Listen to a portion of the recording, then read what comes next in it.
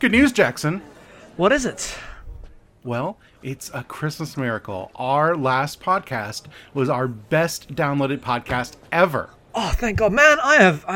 It took me a long time. It took me a long time to do that, but now I'm free. I'm going to play all the Yakuza games. I'm going to finish the Zelda games. I'm going to play the Sonic games. I'm going to, I've got a lot of shit. So I thought about it, and I thought, instead of that, what if we actually just did a sequel with the rest of the games we liked in 2016? I mean, that's fine. You're editing that one.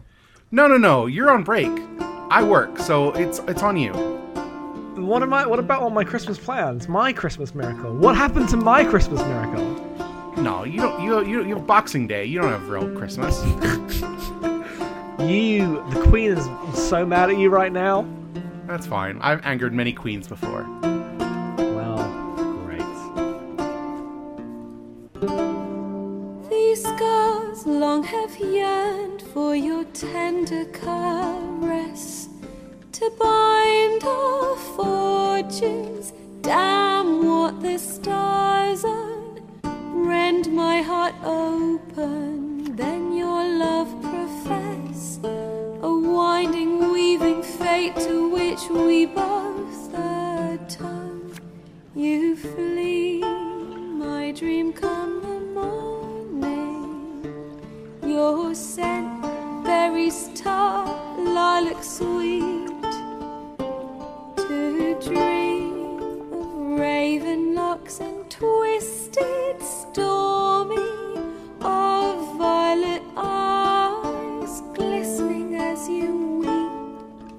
The wolf I will follow into the storm, to find your heart, its passion displaced by our ever-growing, hardening into stone. Amidst the cold, to hold you in a heated embrace. You flee, my dream come the morning.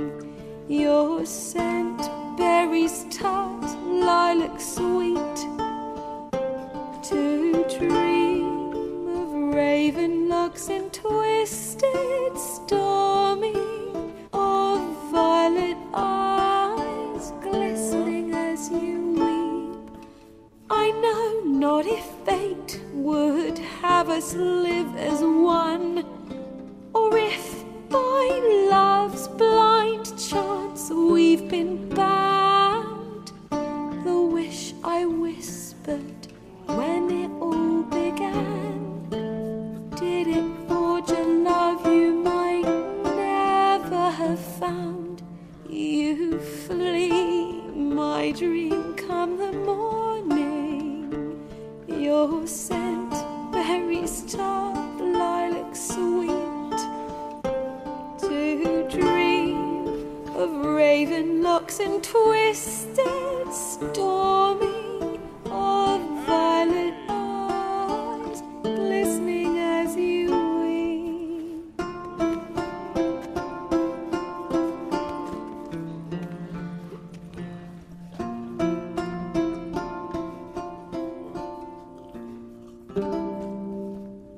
Hello, everyone, and welcome to Abnormal Mapping, episode 58. This is our second music episode. I'm your host, Em. With me is regular host, Jackson. Hello. And this is coming out, basically on New Year's Eve, so Happy New Year, Jackson. Happy New Year to everyone. As last time, we came in with a song. That song was Priscilla's song from The Witcher 3, from Marcin Przybylowicz and Mikolaj Stronsky. We got those names way better than the last Witcher in the last episode, which I'm pretty sure I butchered, even though I tried to sound it out about 6 times. It's true. We're here for another music episode. We played so many games last year. Well, you played a lot of games. You contributed many songs to this. I contributed many songs to this, but I actually feel like this list has way more of your songs on it than the last one did. That's because we moved the Sonic block. And guess who didn't play any Sonic games this year? That would be me, because Sonic. Yep. But yeah, we're just gonna hop right into it. Try to keep this about the same length as the last one. Who knows? Maybe it'll be worse. I don't know until the edit's done. Longer is the term. But thanks so much for everyone who downloaded and shared our last episode. I wasn't lying when I said it was our best downloaded episode. It was very well received. Now, if only y'all could show up for every other episode, that'd be great. I've been saying that shaming you isn't going to work, but, and refuses to listen. I mean, Em says it worked on you. Yeah, no, I mean, shaming Jackson works every time. Yep. So, why do you think Jackson's editing all these? It's because I edited for like 3 months. So. Yeah, no, I was moving, and now you get to cash that check in. Yep. So our first block of songs, we have the intro theme to The Wolf Among Us by Jared Emerson Johnson, and we have Gravitational Constant by Andreas Waldetoff from Stellaris.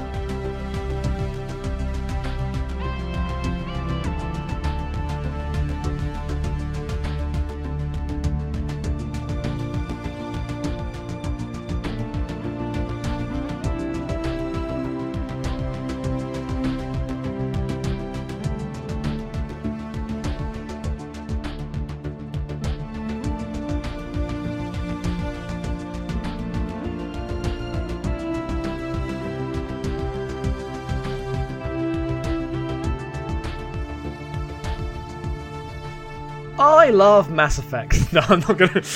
That's mean. That's mean. You know what's good?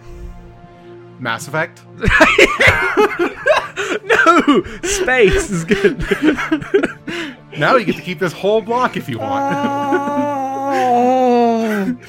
So we were like, yeah. So I guess we'll keep that in and also reveal the backstory here is that I heard that Stellaris track and was like, this is just all of the space majesty of the Mass Effect music without the fact that they, as that series went on, fucked up the tone of the visuals and the music and made it the most bullshit Hollywood type thing. It's just calm space majesty as you are, doing Space Crusader Kings or that game.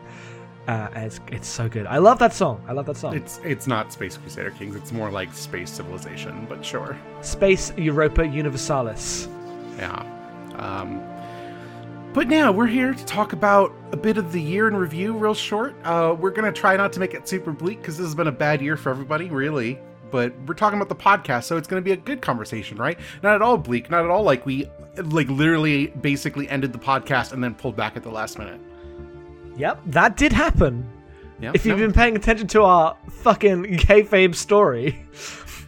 That's literally what we talk about in episode 50. Yep. Oh yeah, but in episode 49, you have a fake Metal Gear monologue about cancelling the podcast. Oh right, that's true. True. You did do that. Because you came at me with the idea to be Ocelot, and I'll always show up to be Ocelot. Right, because episode 50 began with just an unanswered ringing Skype noise fading into nothing.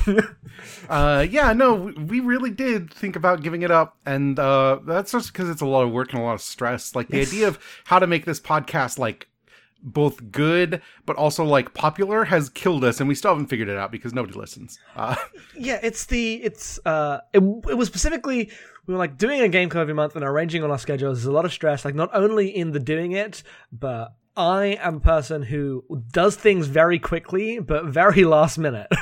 And I do everything 6 weeks ahead. So it's always a comedy of errors as you play the game and then you're like, you're not going to fucking play the game, and then I'll play 3 of the games I need to play in 2 days. Yep. As much as also part of it is we've dropped back down to 2 hosts, and I think that alleviated a lot of the stress because I felt I was hurting cats, and I don't hurt cats as much anymore. Yeah. Which is hilarious because Destiny's going to be on at least 2 episodes in the next 4 months. So it's true. Yeah, but that's different to every month play the game.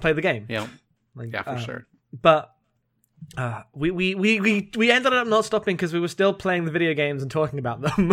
Yeah, and remember when we were we're just going to get rid of the game club, and then we have never not had a game club. All right, I guess we did officially announce that, but why wouldn't we have a game club? Yeah, no, the problem is, if we don't have a game club, there's no focus for us to talk about anything that we have in common, because left on devices, Jackson plays awful iOS trash, and I play JRPGs. That's not true. Sometimes I play JRPGs too. Oh, no, I don't. I guess I haven't played a single JRPG since I started watching anime.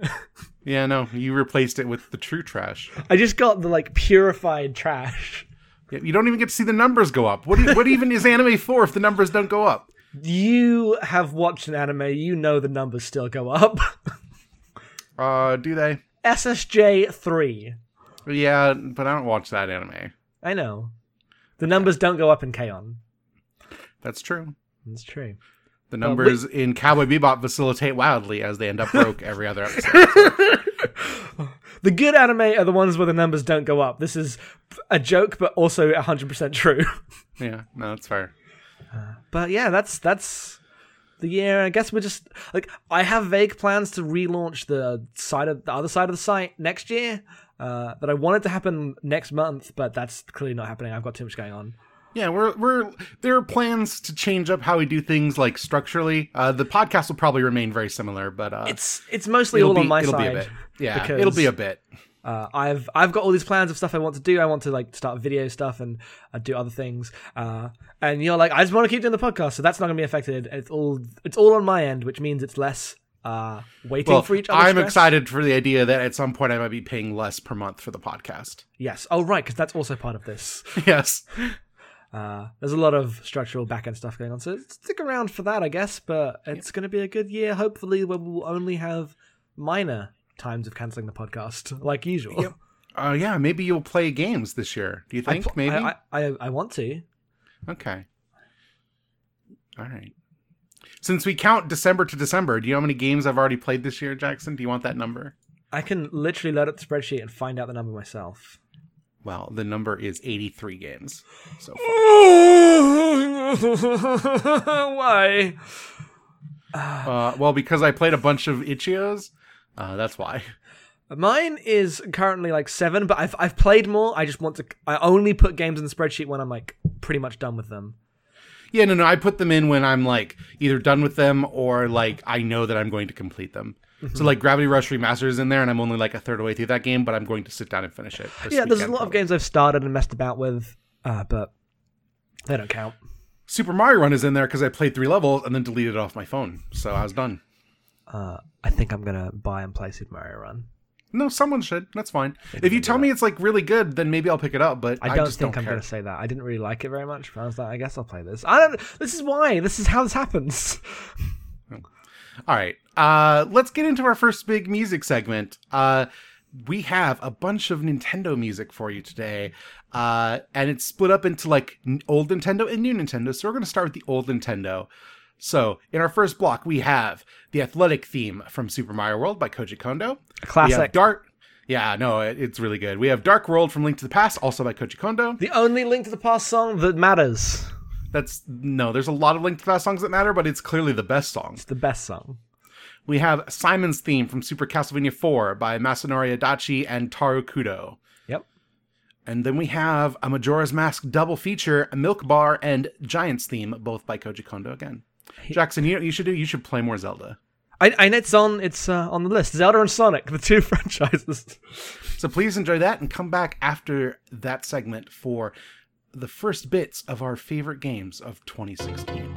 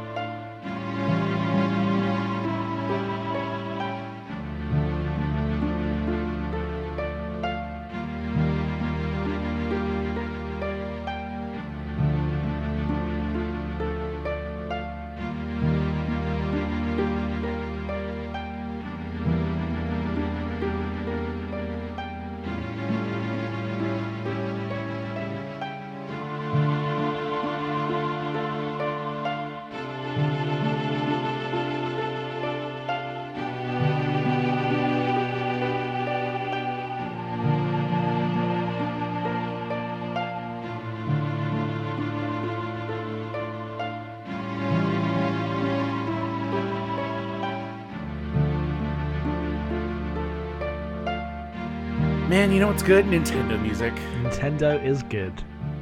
Like, the sad truth is that Koji Kondo doesn't actually do that much music for, like, mainline Nintendo games anymore, but it's always really good. Yep. So He's the Amano of Nintendo. yeah. So we want to talk about our favorite 2016 games of 2016. Last time we gave you the list of our favorite old games, but we played games that came out this year. Some, a few, a couple.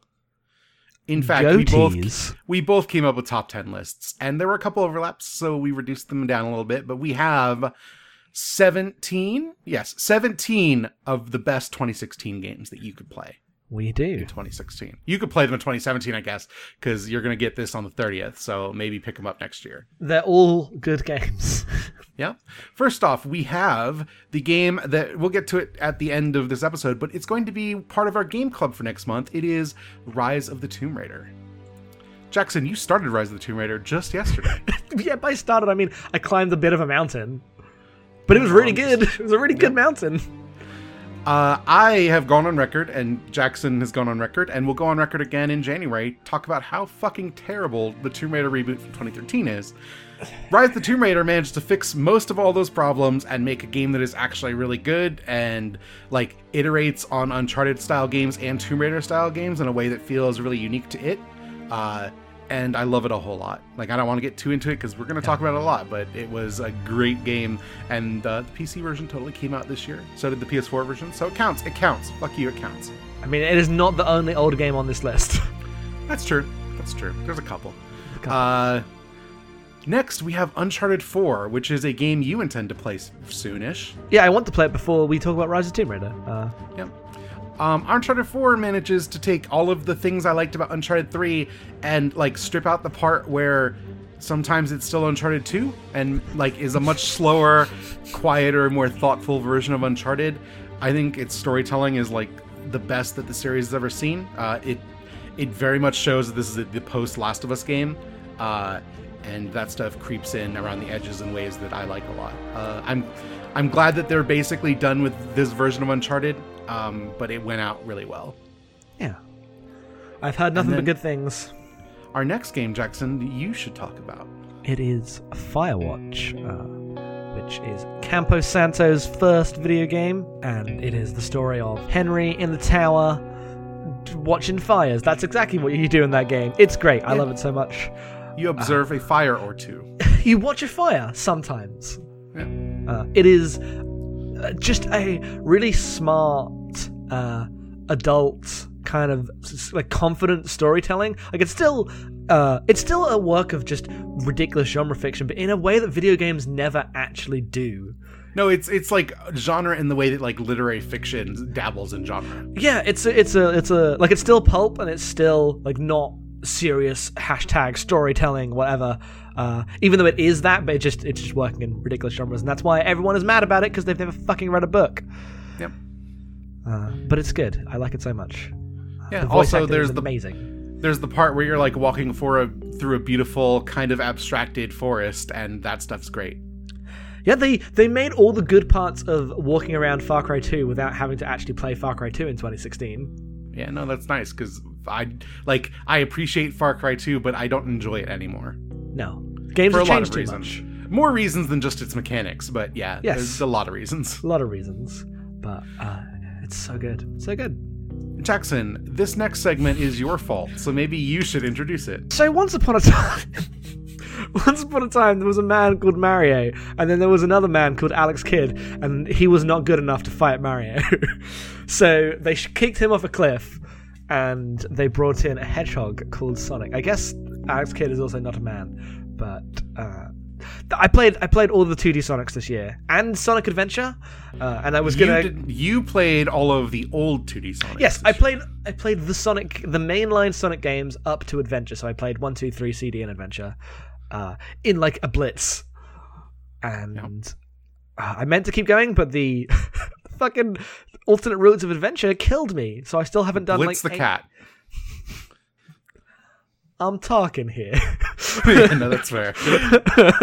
Also, I like how barely you squeaked by a like vaguely passable American accent. Good job. Yeah, it was meant to be like bad on purpose, but it wasn't exaggerated enough. So I like fucked it up on 2 levels at once. But yeah, so I have a lot of affection for Sonic, considering I played it basically free of the narrative of this is what Sonic should be. Like, I think 2 and CD are the best games. I don't like 3 at all. I don't like 1 very much. I like Adventure a whole bunch when you're playing it as Sonic, but then the other routes are a war crime that no one should be forced to suffer. Yeah, I don't know if we'll ever actually talk about Sonic in this way. So, AMR got really mad at me specifically on Twitter for saying that Sonic is bad. And this is entirely rooted in the fact that when I grew up, everyone had Super Nintendos, and like the one kid who had a Genesis was like a weirdo that nobody liked because he had a Genesis. It's me. And I played very little bit of Sonic in that, but I mostly played Sonic well after the fact. And because my frame of reference is so locked in Nintendo, like the classic Sonic games just look and sound and feel really wrong to what I think 2D games should be. Like there are Genesis games I like, but it's hard for me to look at Sonic and say like, this is like Mario, but no one understood what was good about Mario. And so it's like, I dislike the original Sonic games, but I really like Sonic Adventure. Mm-hmm. Well, Sonic 1's hilarious in that you play it and you're like, this is almost there. It's like they haven't figured out how to play video games, but for something made in 1987, it's fine. And then you realize this like came out after Mario World, and suddenly you're like, well, how did Sega ever get away with this? How did they get to make more of these games? That's the thing. Like I played Sonic the Hedgehog as in the time frame where it was like, this is better than Mario World because he's got attitude and you go fast. And you don't actually go much faster than Mario does, 1, and 2, it was ugly and gross. So, but yeah, so I will continue the Sonic journey. I have Sonic Adventure 2 and Heroes installed next year, so look forward to those. So I assume that means that in June we will hear Escape from the City, but today we will hear Sonic the Hedgehog 1's entry is Starlight Zone by Masato Nakamura. Also by Masato Nakamura is the Metropolis Zone theme from Sonic the Hedgehog 2. And then the true hit from Sonic CD is Stardust Speedway Zone Bad Future version, US soundtrack only, by Spencer Nielsen, David Young, and Mark Crew. The US soundtrack for Sonic CD is so good. Oh, it's fucking beautiful. I love it so much. Yep. And Sonic Adventure, the track I've chosen is Azure Blue World by Jun Senoue, Fumi Kumatani, Kenichi Tokoi, and Masaru Setsumaru. There you go. That's my very British accent for these very Japanese names. You know, you did better than I thought you would. I know. Almost like it was perfect. I didn't have to edit anything out. So enjoy the Sonic music, and we'll be back with more games after this.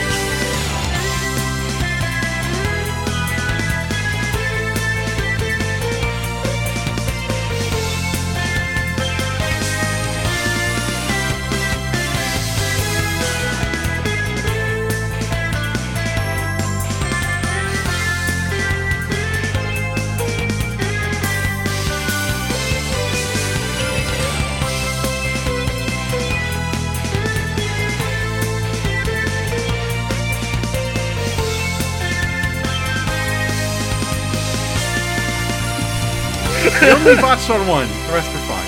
Yeah, no, I know. Well, now with Sega trash out of the way, let's talk about some good video games, Jackson. Uh-huh.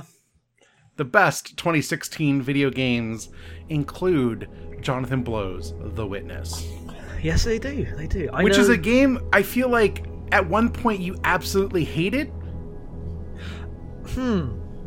Maybe? Like, yes. Well, I remember why. It's because I was the person who, in January, played that game and tried to finish it, which is not what you... Like, The Witness is a puzzle book of a game.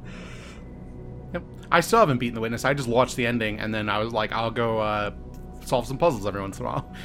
Yeah, like, the big complaint was everyone rushed to finish it in January, and then they got to the ending, and the ending was just nothing. Yeah. Because that's, like, I appreciate the honesty of that game, that it exists for the puzzles. Like, there's a lot of complaints about the way, like, that game's philosophy, and I would agree with a lot of them, but I don't think it is as hostile as it seems, like, as it can be if you approach it in the I have to beat this way. Like, if you just take it as it's a puzzle book, but it looks nice and you can walk around the world, it's very good. Yeah. We played a little bit of that over Skype screen share. Yeah. Which was great fun, just wandering around talking while I solved puzzles, which we should go back to because it was a great way to play that game. The best co-op game. Get a friend, sit on the couch and play The Witness, or just share over Skype like we did. Yep. It's a good time. Yeah. And then we have two games that I have barely seen and definitely didn't play. So Jackson, this is all on you. We have Bullet Hell Monday, which is a game from a Japanese indie dev, Masayuki Ito, and it's a iOS, what's the word? Shoot 'em up, shmup as they are known. It's in the fucking name, Jackson. Bullet Hell game. Bullet Hell is a subgenre of shmup. I know this. I get the argument to make it shooter, but I look, it's taken. I'm sorry, but we got lost co-op. the fight. We lost the fight. Yeah. And it's great. It is. There's a lot of shooters on iOS. I haven't played any of the cave ports. Apparently they're really good, but this is one that the progression of the levels and the stuff that is hooked into some of the free-to-play things. I paid $3 or whatever it is, and then they have designed a progression like it's an actual video game that doesn't require any bullshit, and it feels very consistent, and there's a good flow to it, and the visual design and music is crazy because it's just ridiculous. Like, you'll shoot at a big ship and then it'll go to negative space for a while, and all the colors will reverse, and then you'll come out of that and then it'll be green, and it's just one of those games, and it's very good at being that, and it translates very well to iOS.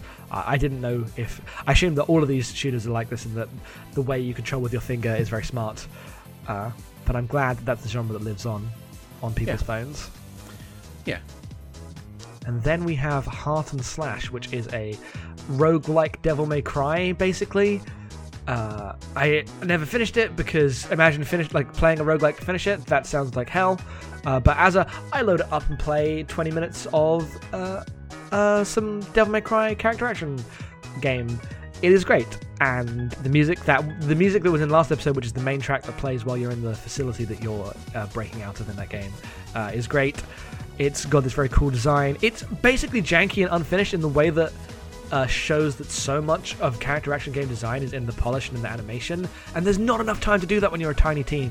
But for being a tiny team, making this janky translation of those kind of ideas into something that is sustainable for that level, it is surprisingly effective, and I like it a lot. I'm glad it exists. Those are my takes. No, I still don't even know what that game looks like. I should watch a video of it at some point. You should watch the quick look. Oh, okay. I didn't realize that they did a quick look. Sure. That's where I discovered it. 2017 resolution: watch more quick looks, I think. Yep. So we have a block of Nintendo games. This is the block of modern Nintendo, which means this is the fucking smooth jazz hour. Smooth jazz power hour. Here we go. We have, to start off, Clawdaddy Beach from Yoshi's Woolly World by Tomoya Tomita and Misaki Asada. We have Kirby's Planet Robobots Float Islands, Blue Lab Area by Hirozaku Ando. We have Donkey Country Tropical Freeze's Mangrove Cove by David Weiss and Kenji Yamamoto. We also have Picross 3D Round 2 Track 2 Megumi Ohara, Hirozaku Ando, and Shogo Sakai. Please enjoy. Have yourself a cup of coffee, a cup of joe, sit down and listen to the smooth tunes of Nintendo.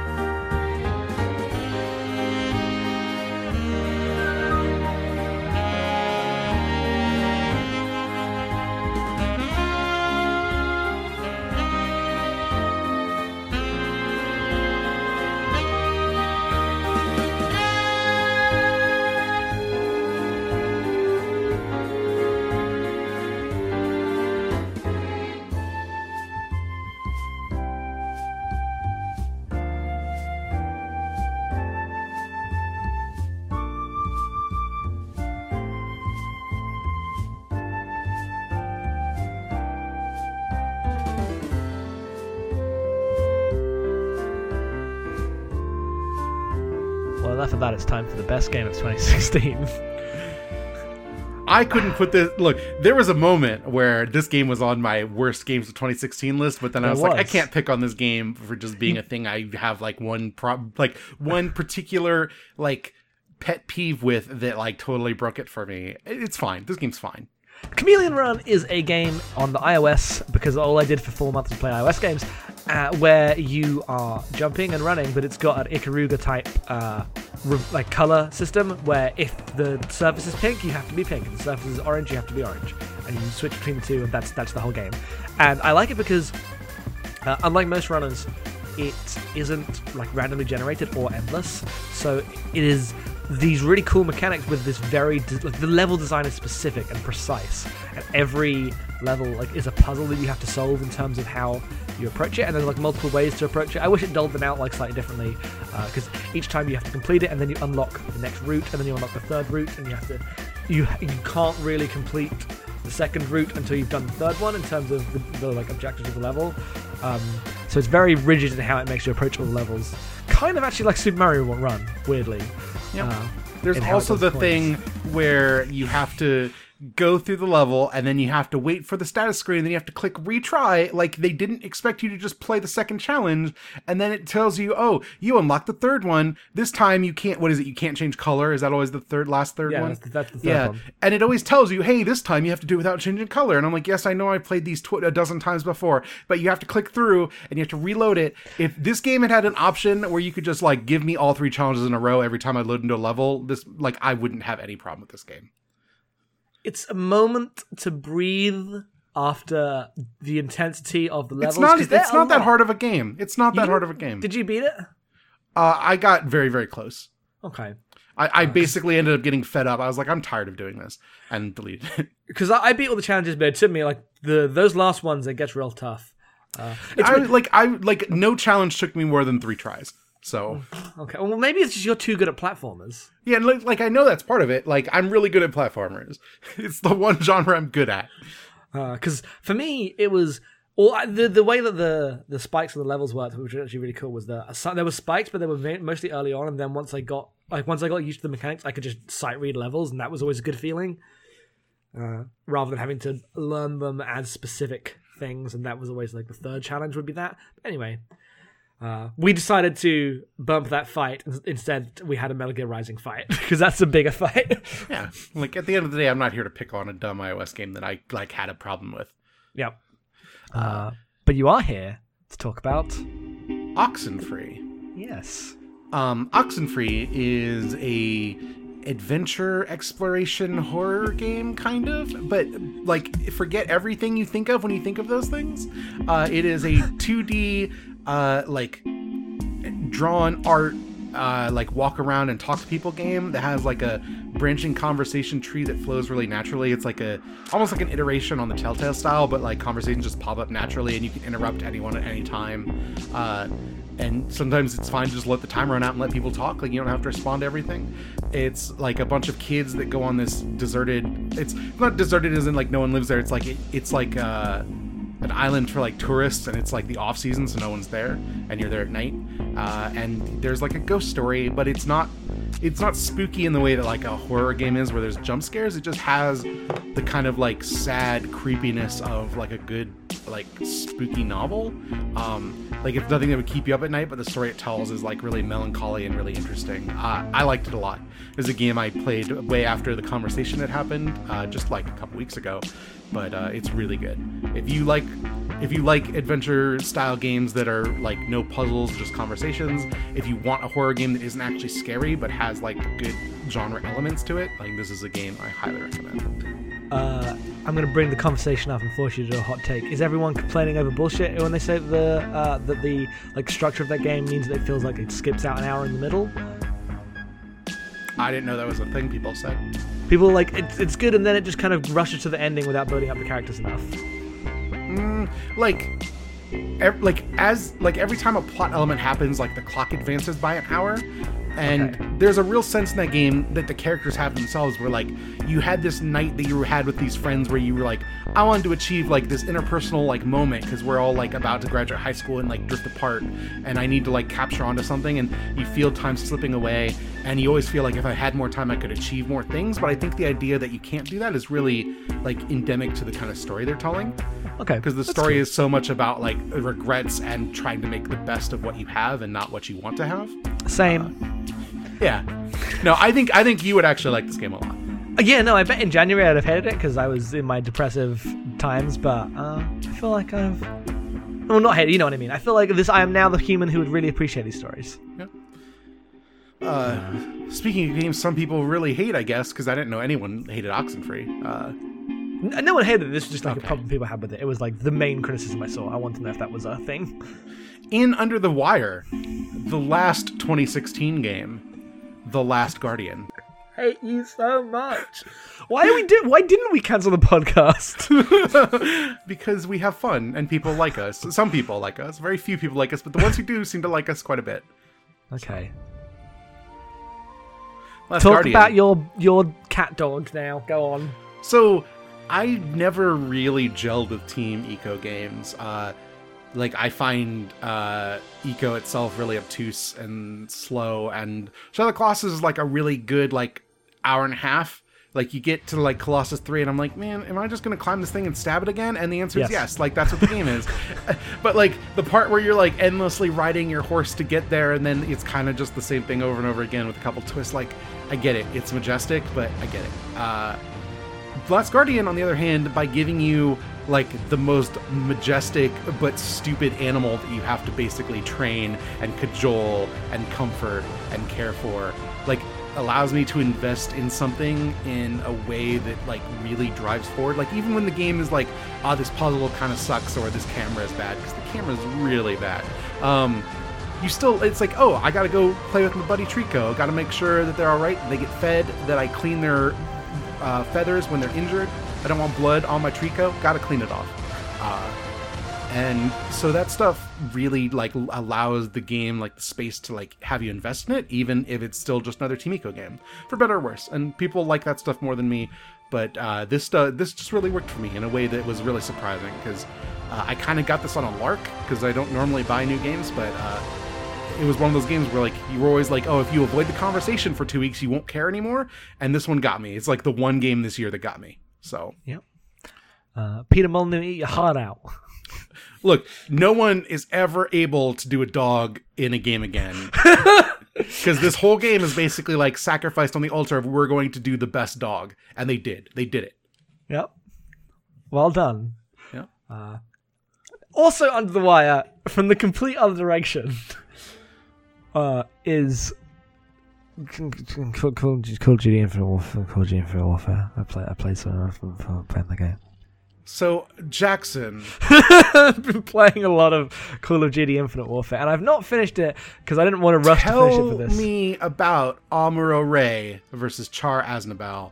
I don't know who any of these characters are, but so Call of Duty Infinite Warfare is the best Call of Duty game by a mile, but that's not necessarily a huge compliment. So by making the campaign, like, for the most part, it starts off as a Call of Duty campaign, but it explicitly positions you as the captain of this ship, and the missions are designed around that, in that there's a lot of stealth things that are clearly delineated actual challenges of stealth and not just follow the guy in front of you. Like, they have finally figured out how to design a shooter level. There's lots of 0G bits. There's lots of space combat. So it just adds to things that aren't Call of Duty and thus makes it good. And the multiplayer is still what it has been forever, and that's fine. I enjoy it.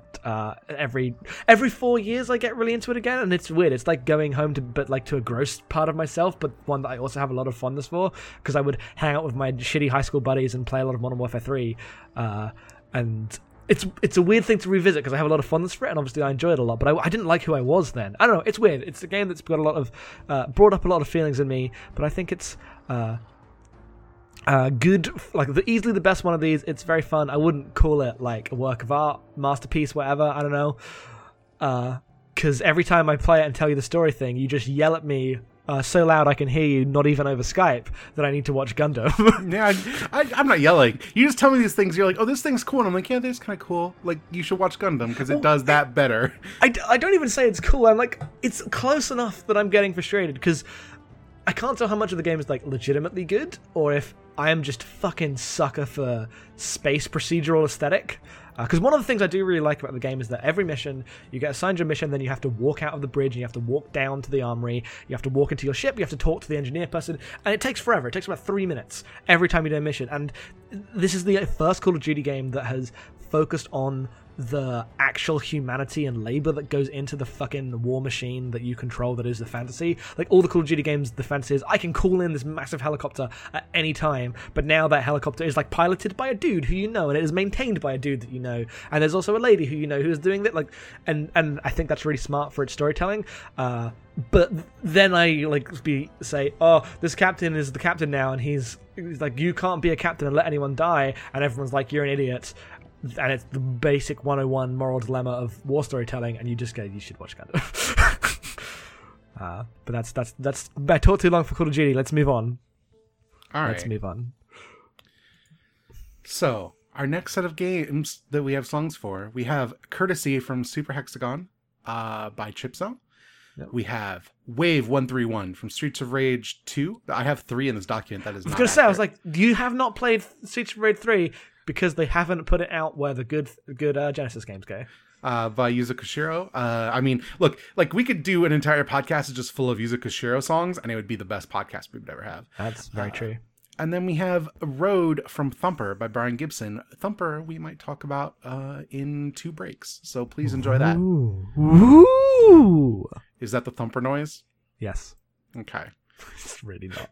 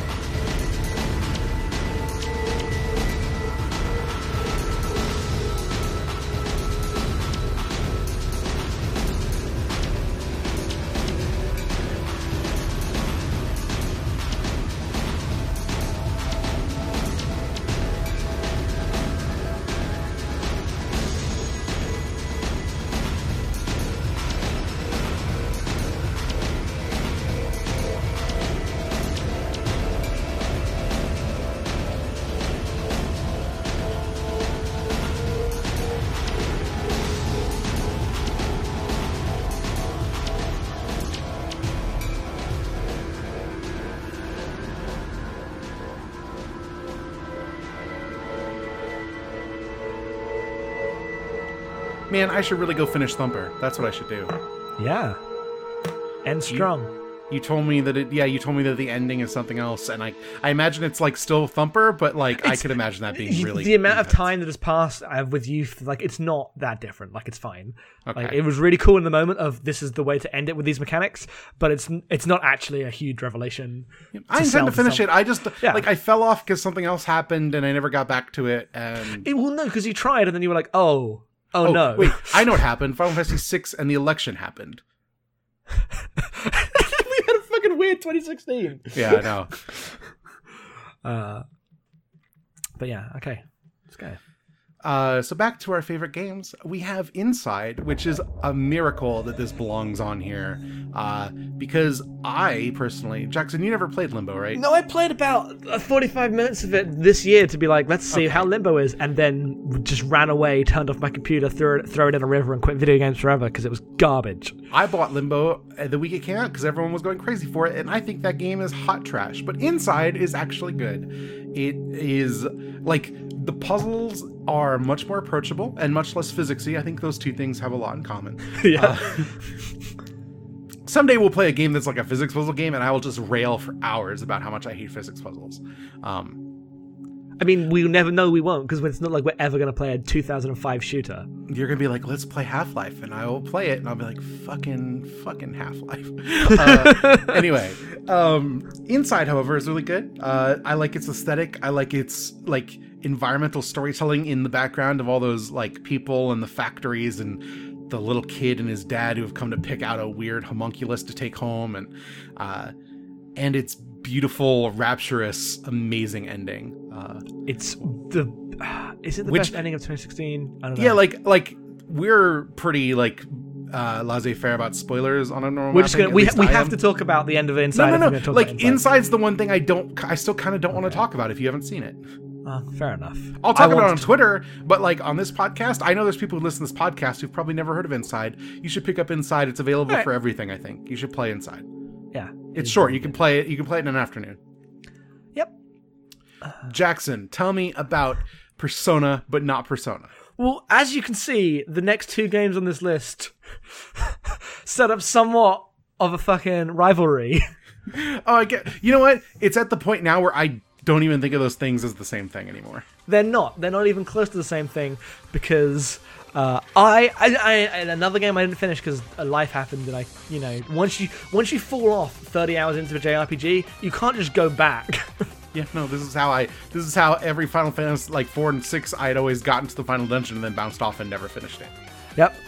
But Digimon Story Cyber Sleuth, the fourth in the Digimon Story series, the third one to make its way over to the West, PS4 and Vita, is fucking great. And by great, I mean if you like a JRPG that has had a budget of about 6p, but also really, really wants to be Persona, you could do a lot worse.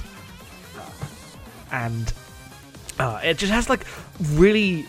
I think I have to talk about what I really enjoy about it, which is the nerdiest awful shit, in that what it does to Digimon lore is crazy. It's crazy. Just tell me about it, because I actually don't remember. So Digimon obviously is a ridiculous. There's the Digimon, they're the champions, what have you, and that's where Series 1 was. And every time they've like gone back to it, they have added like layers of bullshit across different universes. So like no Digimon thing is in the same universe as the other one, but the lore always stacks. So they introduced the Royal Knights, and everything going forward always has the Royal Knights, stuff like that. And in this one, it is set basically inside a version, like they saw the Digimon movie, the bit that everyone liked, where there's the weird internet, and we're like, we're making that into a game. And you go into the internet, and then you as a human get deleted, and you become a digital human ghost in the real world. I never found out what was up with that. And then like Digimon have come from another place, but everyone thinks they're just programs, and also they've started collecting humans. Like it starts arguing that there's what if humans and Digimons were just equals, and it went the other way. And then like it just turns into Shin Megami Tensei because there's lots of little side stories where you investigate just weird ethereal shit. Like there's a story where there's a ghost in your apartment building, and you have to find what it is. And what it is there is a local area network that has been inside an air conditioner since the 80s and has never been updated, and a Digimon has been trapped in there for 35 years and has gone insane. And obviously they become your buddy afterwards, but like just weird shit like that they do with the concept, which totally comes from them wanting to be Persona so hard, but it leads to some interesting things. Also, the environment are very good because it's like, hey, you're in Tokyo. It's just weird, low-budget Yakuza. It's good. It's a good game.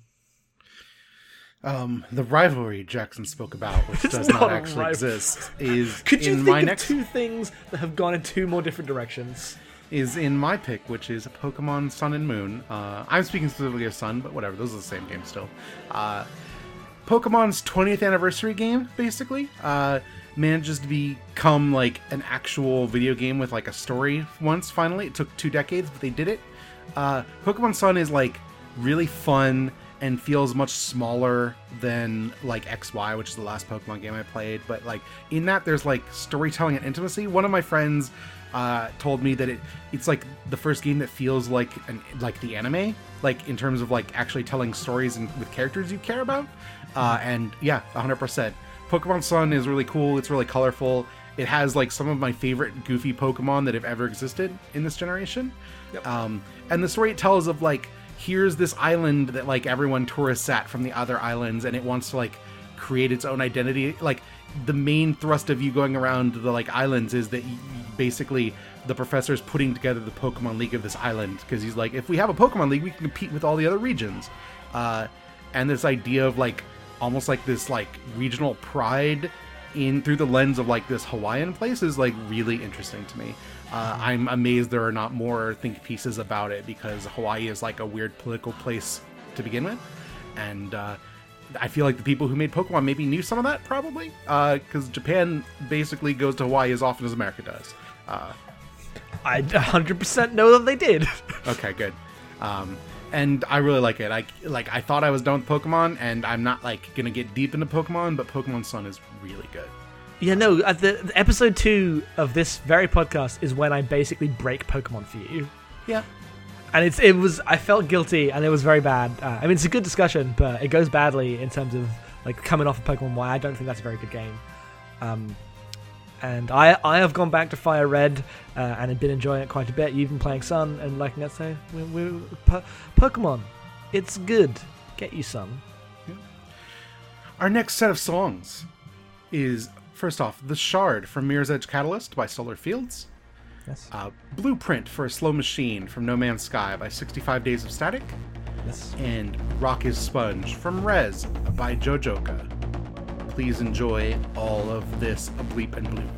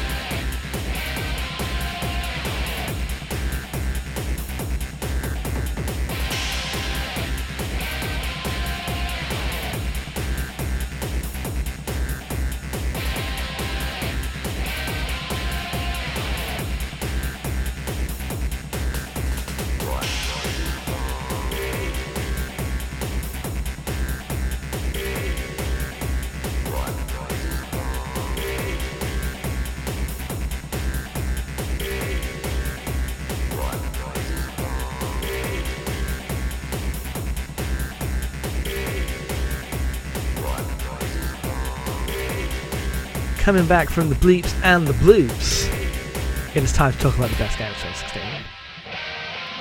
I mean, mine's in here, but it's not until 2 down, so, you know. The best game of 2016 is Thumper. It is perfect. I don't even know what to say about Thumper because it is such a game like that has been made for me, and even then only half, kind of, because the things they've like added to it in the director's cut make it a lot worse to me. But it is this game in which you head down this big track as a space beetle, and you have to do things in time with the music. It's a rhythm game, and it is all rhythm all the time. It is all time signatures and moving in time with the beat. And there's no you don't have to do any following of a melody. There barely is a melody. It's all just rhythm and feel. And when you are playing it, and when you have got into the zone of you are just hitting the beats, it is amazing. No game feels better than when you are 5 levels deep into Thumper without having missed a beat. And you're just the music and you are one and the same, and you are the bug, you are the beetle space. It's so good. I love it so much. And then they've added stuff like now the extra hard mode means if you fail, you go back to the beginning, which no! I thought when I started playing it that game was going to be something I wanted to perfect scores on, but it's actually not a score game at all. It is all experiential. It is all I want to keep going through the Thumper. I want to continue thumping. I don't want to perfect my thumping. I just want to treat it in it's actually very similar to Burnout Paradise is a game I would compare it to. And the missing crashing in Thumper feels exactly like crashing does in Burnout when you're going at top speed. That's my take. The hot take. On the opposite side of music that you just get lost in video games, I have Rez Infinite. Rez is an old game for sure, but Rez is the one game I was like, oh, if you have a 360, it's one of the reasons I haven't thrown my 360 into the garbage. There's 4 games that's true for, and Rez is one of them. But now it's been freed. You get Rez Infinite. It looks better. You get a new area, and Rez is just the greatest game. It's a really easy on rails kind of shooter, but the thing that matters there is that in the playing and the sound, you can just get lost in it. It's a game that I find myself sitting while I'm sitting, I dance to, and I love that that's the way I feel when I play it. Rez is super cool. I like it a lot. I don't know. It's hard to explain Rez. I think it was the most recent Waypoint Radio that Patrick talked about playing Rez for the first time, and he was like, it's really hard to have an opinion on a game where people talk about it as a life-changing experience, because it's either it gets you or it doesn't, and if it's gonna get you, it'll get you, and if it doesn't, it's just it's a fun game. But man, Rez is 100% my thing. Yeah, I played Rez for the first time, I think end of last year must have been, because it was on 360, and it wasn't life changing, but I did like it a lot. Thumper's clearly more my speed of that stuff. Yeah. But man, when you don't notice that they've been adding tracks for 6 times of going through, every time a new bit of the music comes in, and you just feel it, the totality of how much has changed. My whole thing is I'll play that game, and then when you load it, when you get to the next dive where you go into the next part of the stage, there's just a moment where it's flying around and the music does its loop again, and that's the part where I just am dancing while holding the controller. It's my favorite thing in the world. Yeah, no one's head is not moving. Yeah, it's so good. Next is my last entry on this list. It is the game Superhot. I don't even remember what we did 2 weeks ago. Jackson, did I put this game on my most disappointing list? Yes, you did. Okay. So I will just basically be quiet while you talk about this. Yeah, I don't know. I feel like we had this discussion. Yeah, no. I said, I said my piece. I didn't even think it was bad. I just was expecting something that this game wasn't. Yep. I think it's very cool. I think that if you have played the demo that they put out years ago, you know everything that's good about Superhot. I don't think it particularly expands on. I wouldn't say it's towards the top of my list or anything.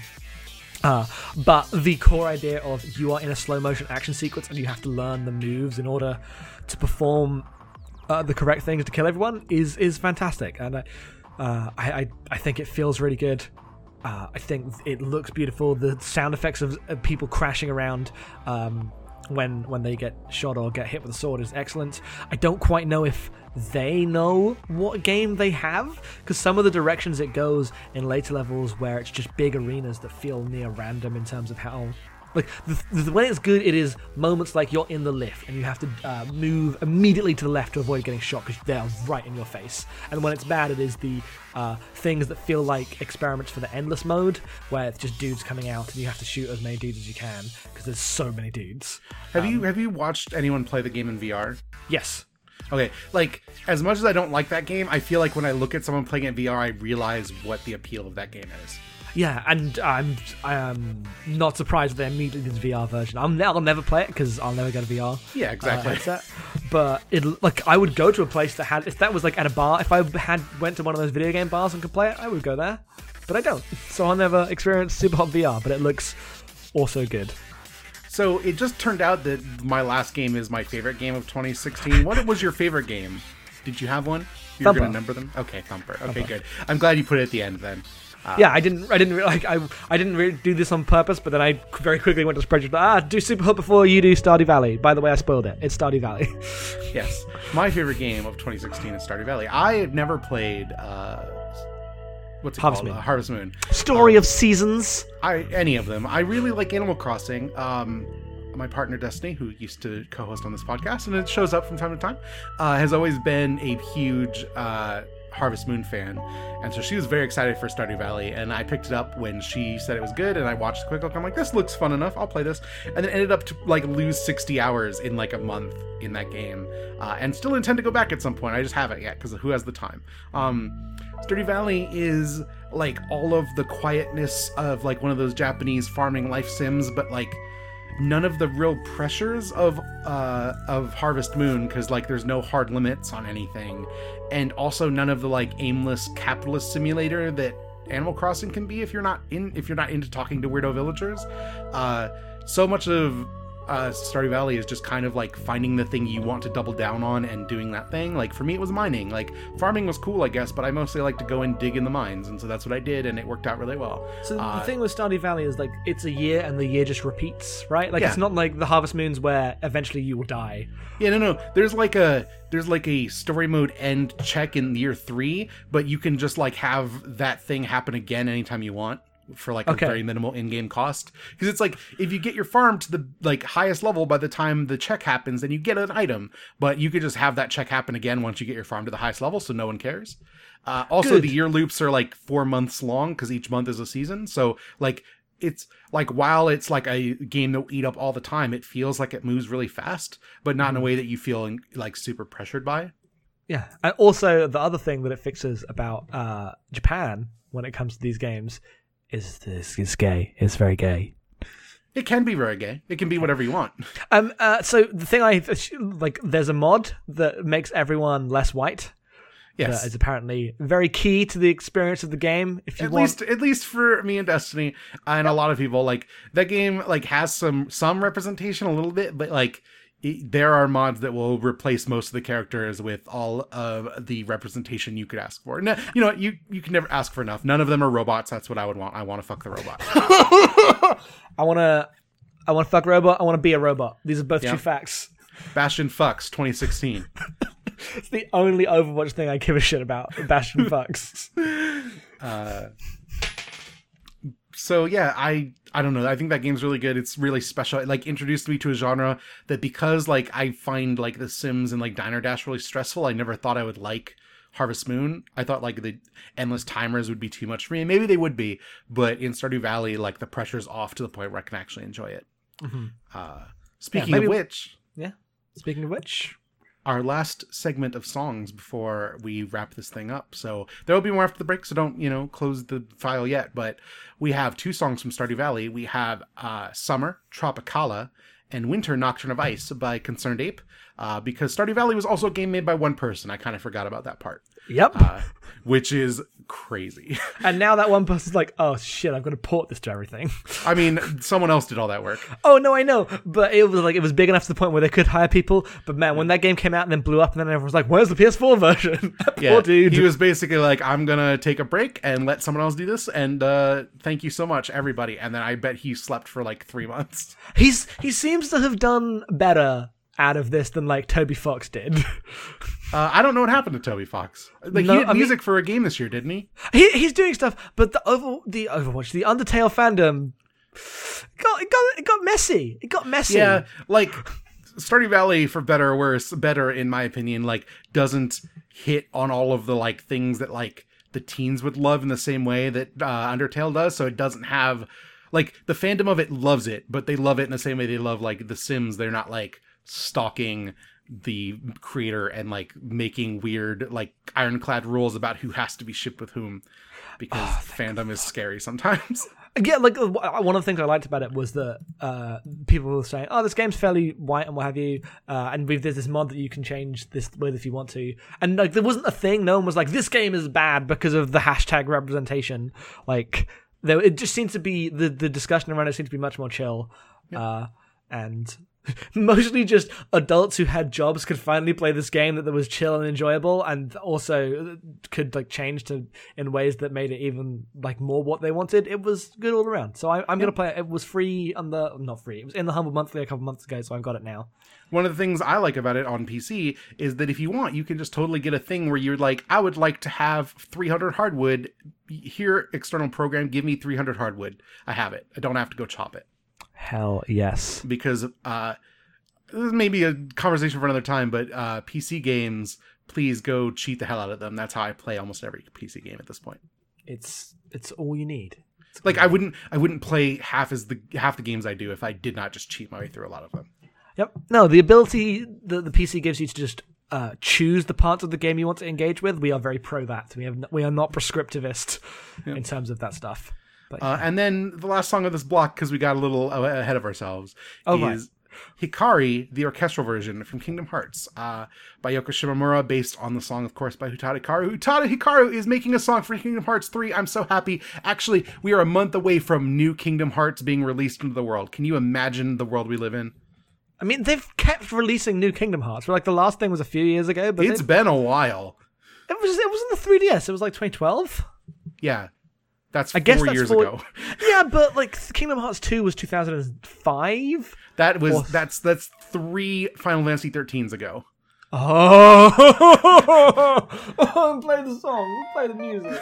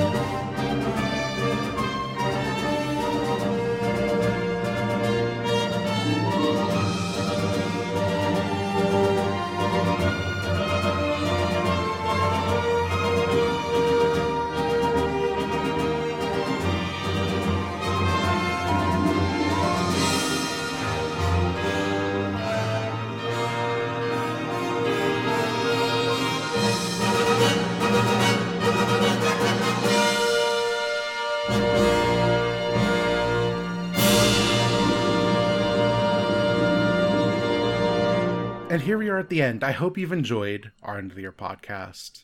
We're going to be back in 2017 with new games for you. Yes. Jackson, what are we playing next month?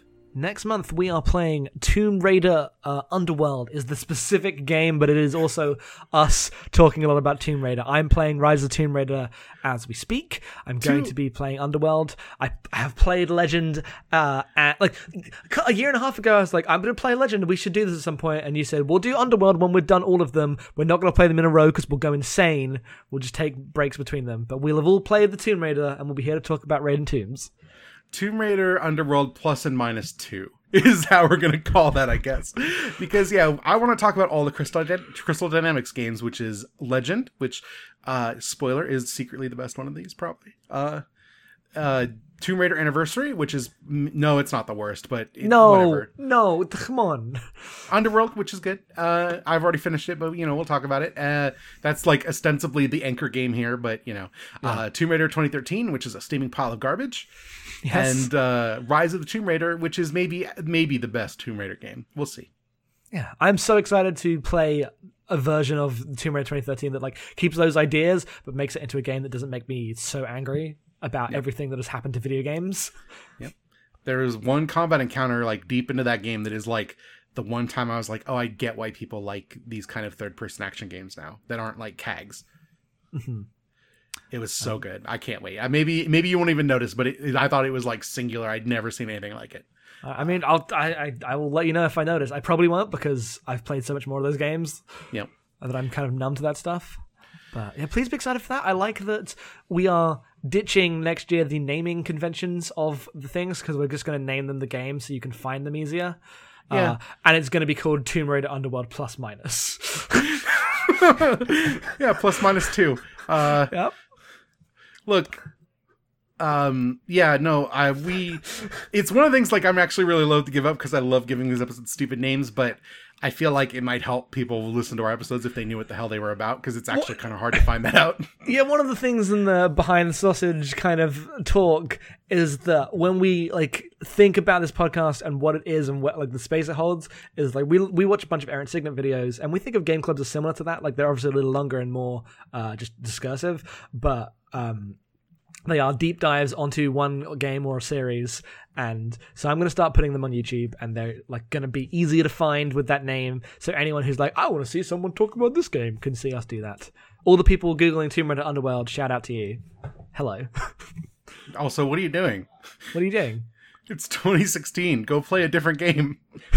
Well, I think this is why no one listens to our podcast. Go play Tomb Raider Legend. Go play an older game. It's better. Or go play Rise of the Tomb Raider. Like, I bet more people probably played Tomb Raider Underworld than Rise of the Tomb Raider, right? Like, that's probably the sad truth. No way. Tomb Raider Underworld, like, no one played that game. Yeah, I don't actually know. That was the same year as Gears of War 2. Okay. God, fucking Christ. Oh, I feel so old. Blown away. I'm Google trending comparing Tomb Raider Underworld with Tomb Raider Legend right now. Hang on. This is how we end this. Okay. If you would like to talk to us, you can send us emails at podcast@abnormalmapping.com. Nobody sends us emails. We'd love to get them. Please respond to this or tell us about what you're playing, whatever you want. I don't really care. You send me a thing that's ostensibly about games, we'll read it and talk about it. Please try not to make them stupid, like open-ended questions we can't answer or weird comparisons. Like, they're funny, but we get them a lot. We're not the Bombcast. Come on. You can find me on Twitter at EM_being. I almost gave my old Twitter handle because that's where we're at today. I'm going on 4 hours of sleep, so I have an excuse. Jackson, where can people find you? You can find me at Headfuls Off on Twitter, and like that's mostly it. Like I did other stuff. It's like there were other podcasts. There are no longer other podcasts for now. There will be again in the future. There will be again. The ones in future podcast. There is a YouTube channel. You go to YouTube, you type in Abnormal Mapping, you'll get our YouTube channel. I know Jackson's thinking about bringing back Mega Man eventually in a couple weeks, probably. Yep. And I am thinking about bringing back doing some Let's Plays because I want to replay Sam & Max seasons 1 and 3. 1 through 3, not 1 and 3. And I think it'd be fun to just do that on a video. Nice. Yeah, let me know when you do those because I would like to play them. Not on the same time or for a club, but that gives me an excuse. That's it. Stay safe in this winter and the fucking disaster that is going to be 2017. Hug your friends, love your family, and eat good food because we're all gonna die. I don't know. I have nothing. Happy New Year, Jackson. Happy New Year. Happy New Year. Should old acquaintance be forgot and never brought to mind? Should old acquaintance be forgot and days of old lang syne? Poor old lang syne, my dear, poor old lang syne. We'll take a cup of kindness yet for old lang syne.